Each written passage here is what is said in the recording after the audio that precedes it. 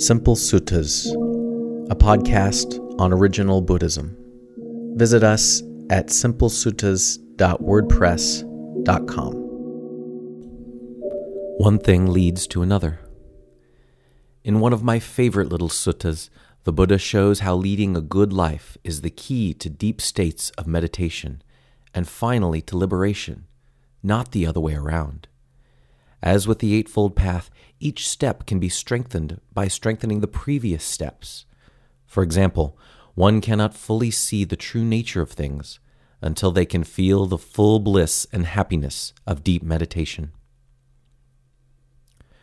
For a good, honest, virtuous person, there is no need to work to be free from guilt and shame.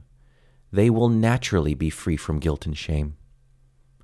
For a person free from guilt and shame, they do not need to work to be joyful. They will naturally be joyful. For a joyful person, there is no need to work to be blissful.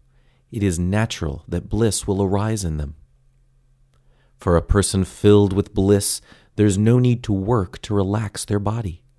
Their body will naturally relax.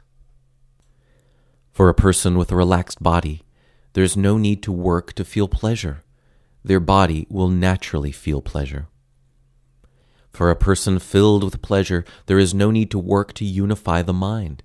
Their mind will naturally become unified. For a person with a unified mind, there is no need to work to see the true nature of things. They will naturally see the true nature of things.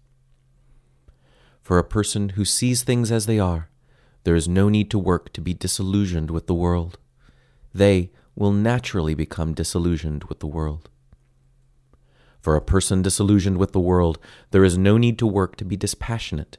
They will naturally become dispassionate.